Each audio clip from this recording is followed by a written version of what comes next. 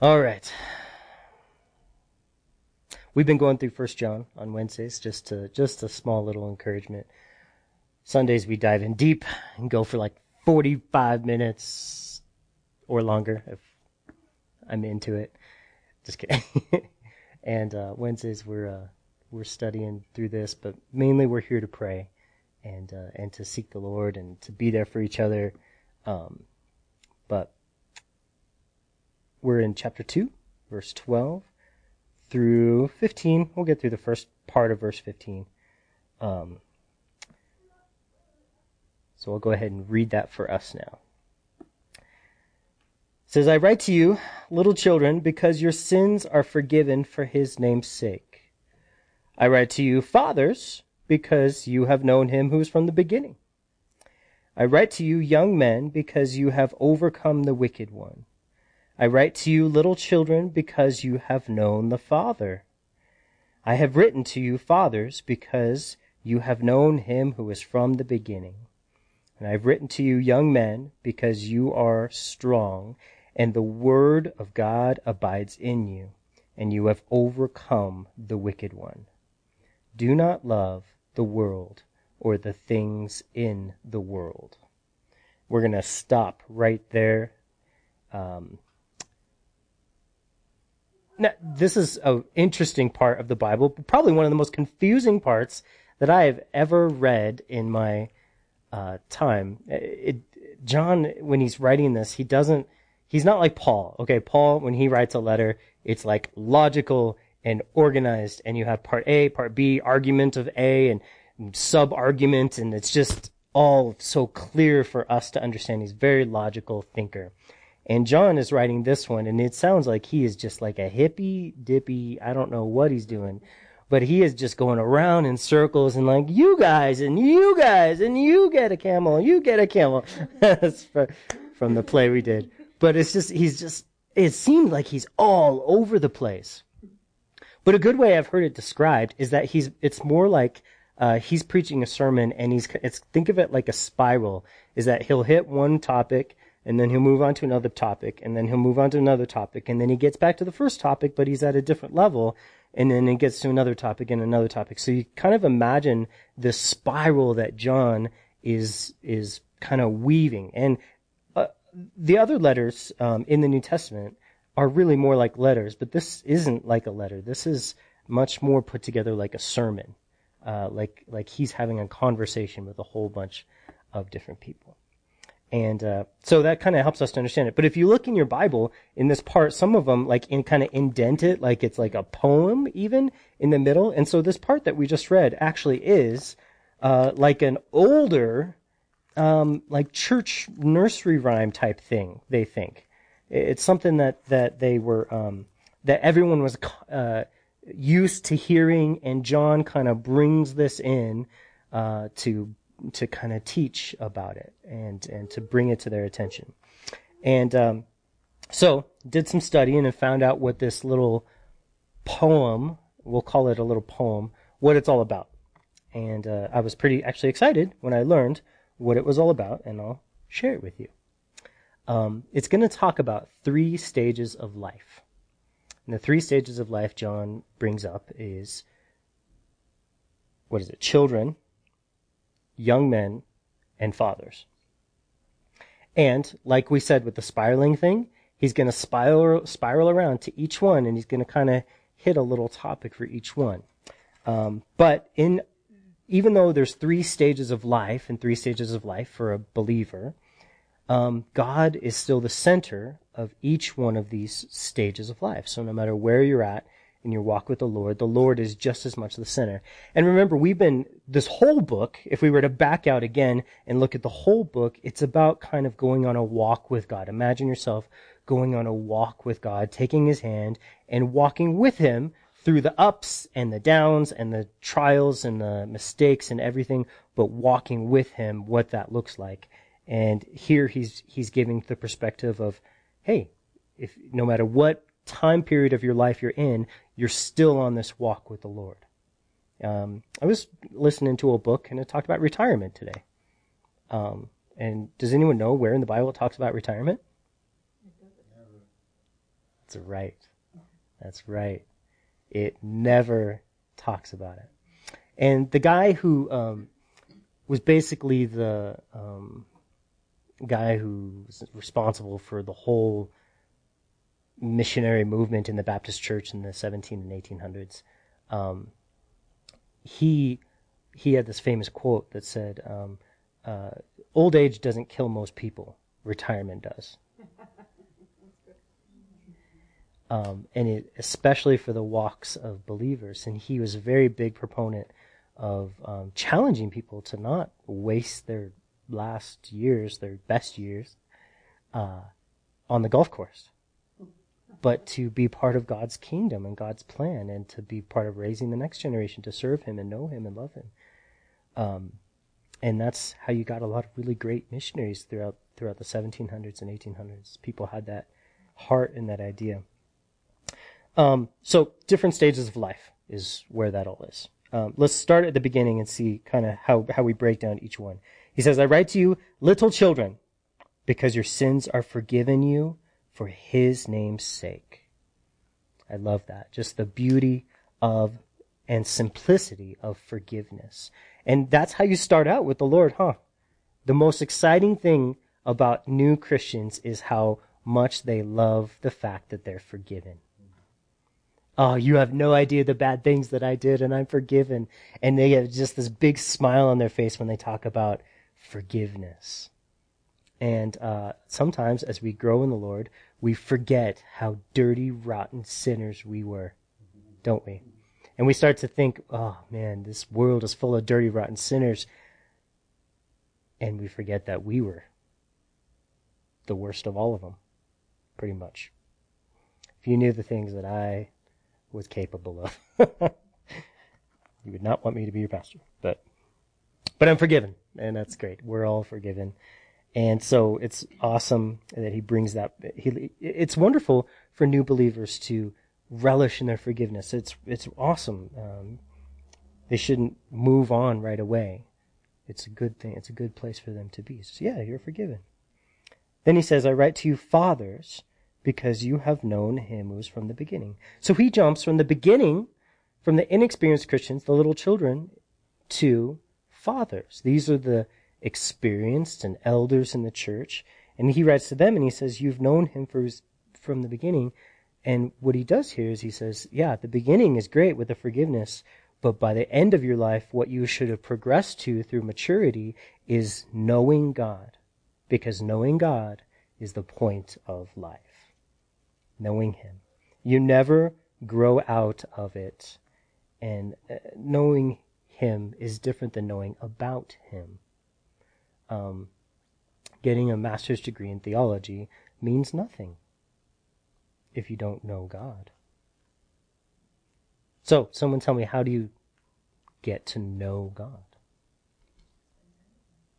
Spend time with him, okay. Through his word, those are good answers. Good answers.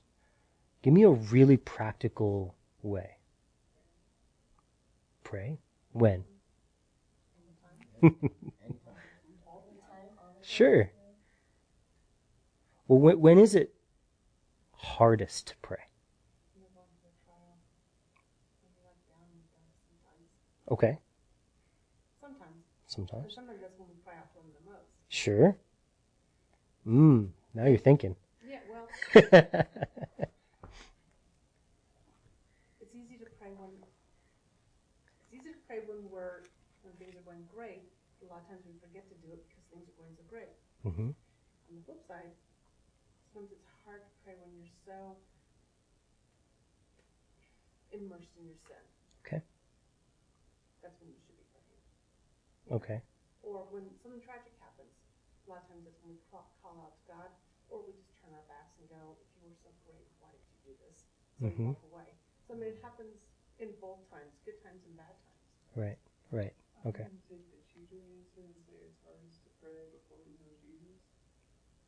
Cheater. Okay.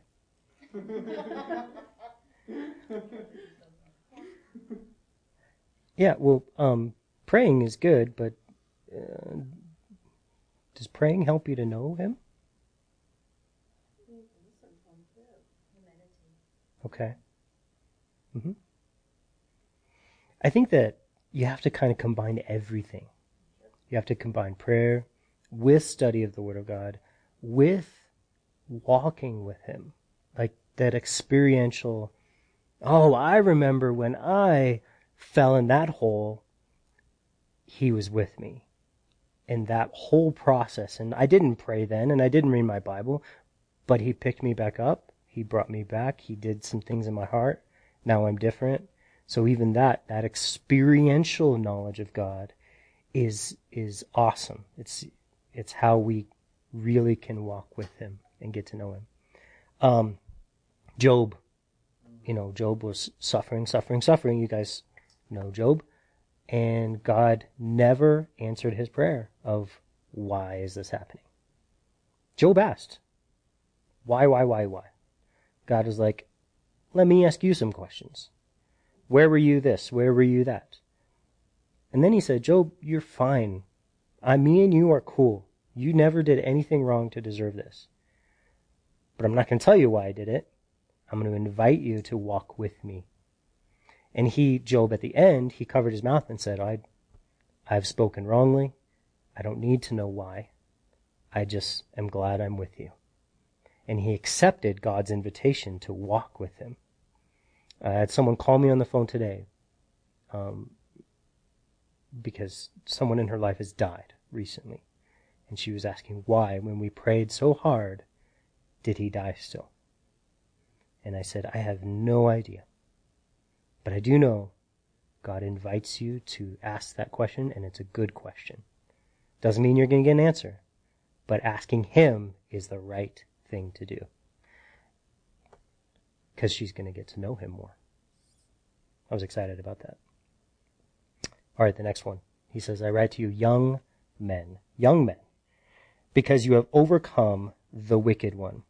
So if we have beginning of life believers as the little children, and then we have end of life believers as the fathers, here we have young men. These are the middle of the road believers, middle of life. These are the believers on the front lines. The front lines. So we don't send our kids out to battle. We don't send our old people out to battle. That would not be very smart. Why do I feel like I'm in a battle? Yeah. That's right. Yeah, I know. So the main set of people in this discussion is the ones who are on the front lines of ministry, and he says, you have overcome the wicked one. And it says that they have, another way to say that is you guys have the ability to have victory over Satan. Nothing can stop you. Jesus said, the gates of hell, this is my church, and the gates of hell will not prevail against my church. And that's an amazing statement because, like I said on Sunday, I always pictured Satan coming and attacking us with these big gates. And I was like, that is dumb. I don't know why Jesus would say that. I'm not scared of gates. I mean, do we say that the cannons of Satan or the swords of Satan will not prevail against us? I would understand that. But the gates, and then you realize the gates it's the gates of his kingdom. It's how he's trying to keep God out of this world and out of the lives of the people he's dominating. And he's trying to keep God away, God's salvation, God's kingdom out. And God is saying, Jesus is saying, well, I'm going to win. Any person I want, I can take at any time. And we get to be involved with that, especially the frontline people. He said they're equipped, they overcome the wicked one. I think that's really cool. It helps me minister with confidence. I don't have to try to convince anyone. I just say, you ready to get saved yet? I've been praying for you. Are you ready yet? Sometimes they're like, yes. I don't even know how. I don't even know why. Just been praying for them, loving them, and they're all of a sudden they're living their life for the Lord. It's pretty amazing. It's pretty amazing. His power. All right, then he cycles back and he goes back to the little children. He says, I write to you, little children, because you have known the Father. So remember, he said the same thing about the fathers, that they had known God. It was about knowing God, that experiential knowledge. Here he says, because you have known the Father, little children. Do you ever remember that little kids brag about their dad in kindergarten? When they walk in, their dad is their hero. He can do no wrong. I love that. That's what I think about here, is that it's even the newest believer is pretty excited to have a Father in heaven who can just kick anyone's butt, especially Satan, you know?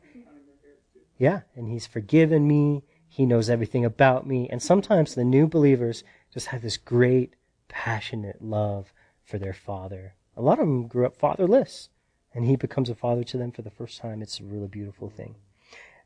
One Bible study thing I want to point out to you is the word little children. John uses two different words in verse 12 and verse 13. The first one is teknia, and the second one is paidia. Teknia has more of an emphasis on the child's relationship of dependence on the parent, while paidia has a more of an emphasis on the child's immaturity and need for instruction. I thought that was interesting. Can you say it again? I didn't quite. Yeah. Which one do you want? The names? Okay. The first name is teknia, and it has an emphasis on the child's relationship of dependence on a parent. And the second word is paidia, paidia. And it has more of an emphasis on the child's immaturity and need for instruction. Okay, so God knows that his little children need to depend on him, and he knows that they don't know anything. I think that's great, because he gets in anyway. And we get so upset when new believers fall, and when new believers fail to be mature Christians. And God is like, I knew they were dumb and needy, and I saved them anyway. And I'm going to walk with them and help them grow. So don't get frustrated with these guys. Let them grow. Needy is a good word. All right. Then he goes on, cycles back to the fathers. He says, I've written to you fathers because you have known him who's from the beginning.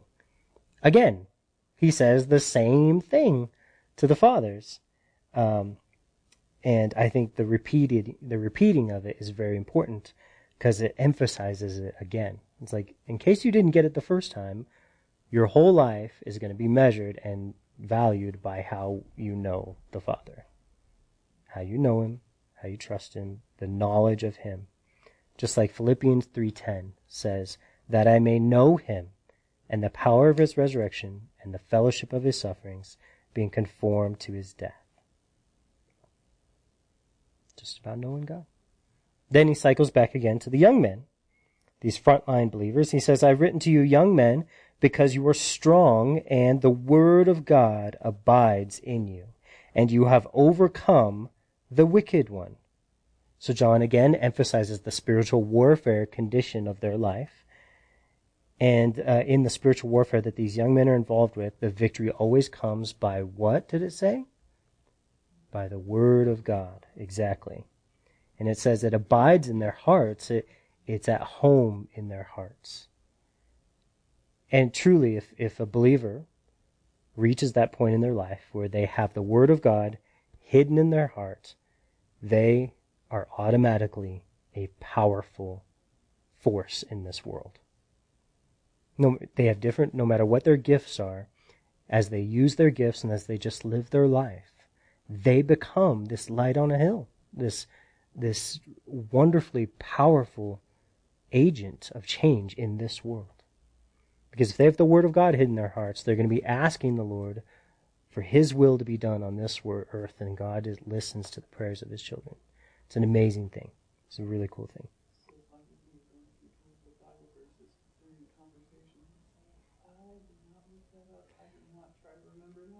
Right. Exactly.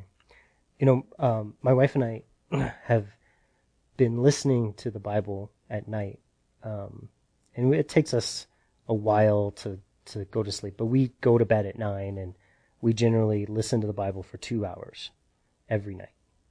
It just helps us to calm down and think and whatever. I don't know. It's really nice. And we've listened to the Bible multiple times through. And it's so amazing now how it just affects our mind, our life, our conversations, our fights. Not that we really have many anymore.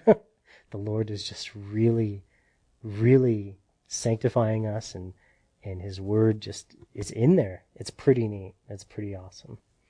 And it's not difficult. We're not the ones doing it. We're just abiding. We're just staying like a plant abides in a garden. That's all we're doing, is hanging out in His Word, and it is beautiful. So the very last little part that we're going to look at today is we're going to kind of introduce this next challenge to our spiritual walking with God. Remember, this whole letter is about walking with God. John is going to introduce a challenge now that he would like to talk about in our walk with God, and that challenge is worldliness, which, since we're American, this applies very specifically to us. He says, do not love the world or the things in the world. What he's saying here is that walking with God and knowing Him and fighting battles with Him and rejoicing in Him is a full-time job. We don't have the capacity to love the world or the things of the world and love God at the same time. It's kind of like, I don't know, I've used this illustration before, and it always just works really well for me. It helps me understand that you can only hug one thing at a time. It just doesn't work any other way. It's just as awkward, and you can't hug two things. It's all or nothing. You certainly can't kiss more than one thing at a time. Isn't that interesting? Nice try, Jody. One lip this way, one lip that way. There you go. Well, we certainly wouldn't want to be involved in that type of a kiss. So, we don't have that capacity. We weren't designed for it. We were designed for one love relationship. Now, he doesn't mean that the physical earth or the mass of humanity is not supposed to be loved. You can appreciate the world. You don't have to hate it. Like, oh, I hate trees. That's not what he's talking about. And he's not talking about the world as a mass of people. Oh, I hate the world. He's not saying don't love the world in that way. He's talking about the world as in the global rebellion against God.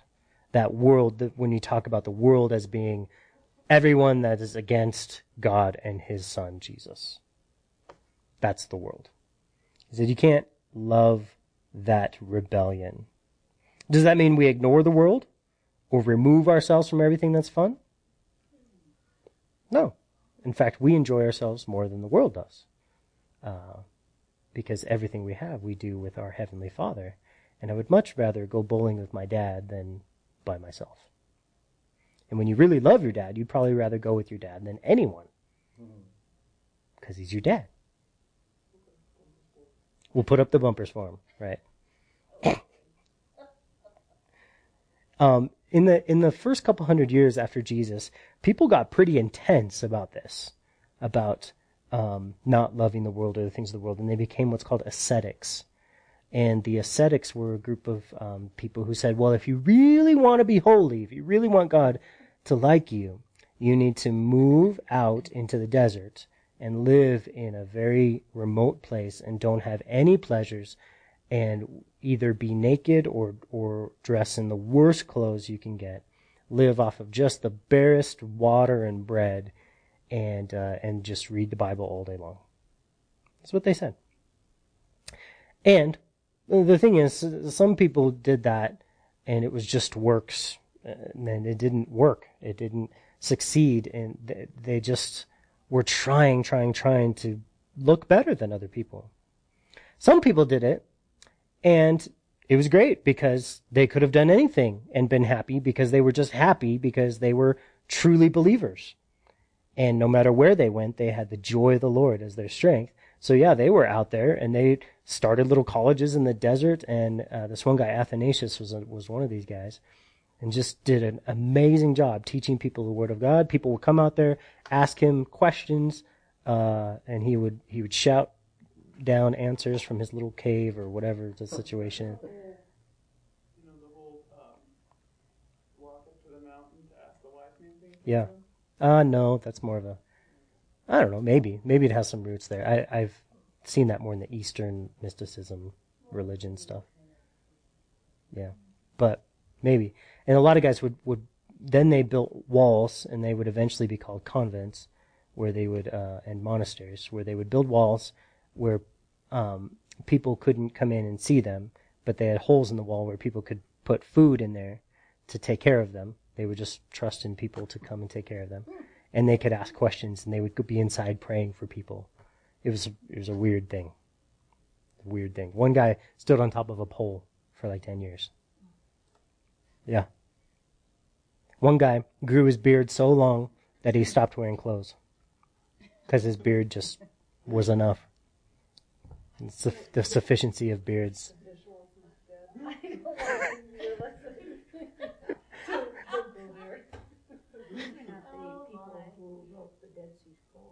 No, those were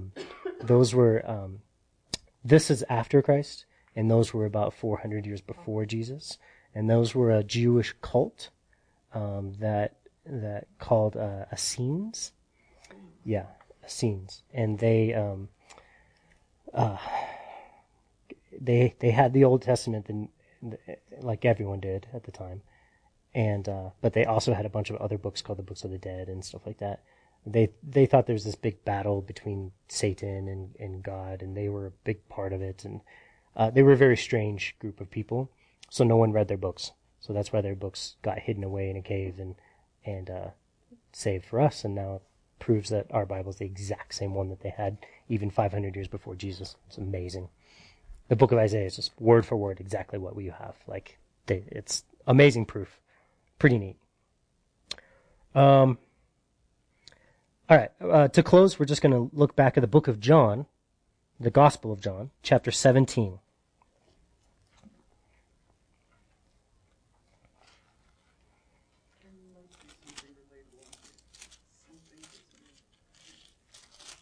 I think it's going to relate. So John chapter 17, verse 14 through 18. He says, I have given them your word. Jesus is praying to his Father. He says, I have given them, who's the disciples, your word. And the world has hated them because they are not of the world, just as I am not of the world. I do not pray that you should take them out of the world, but that you should keep them from the evil one. They are not of the world, just as I am not of the world. Sanctify them by your truth. Your word is truth. As you sent me into the world, I also have sent them where? Into the world. So, as a critique of the ascetics, I would have to say that they didn't do this well. They didn't understand that they were sent to go into the world. They weren't supposed to go out of the world. Jesus went to great pains to say that they needed to be into the world. Now, I simplified that. There were other reasons why the ascetics did what they did, but it's still a valid conversation. As we have the word, did you see the emphasis that Jesus put on the word for us? He's saying, as they abide in the word, and at the word that I've given them, if they would abide in that, they are fully equipped to be missionaries to this dark world. All they need is the Bible. That's what he says.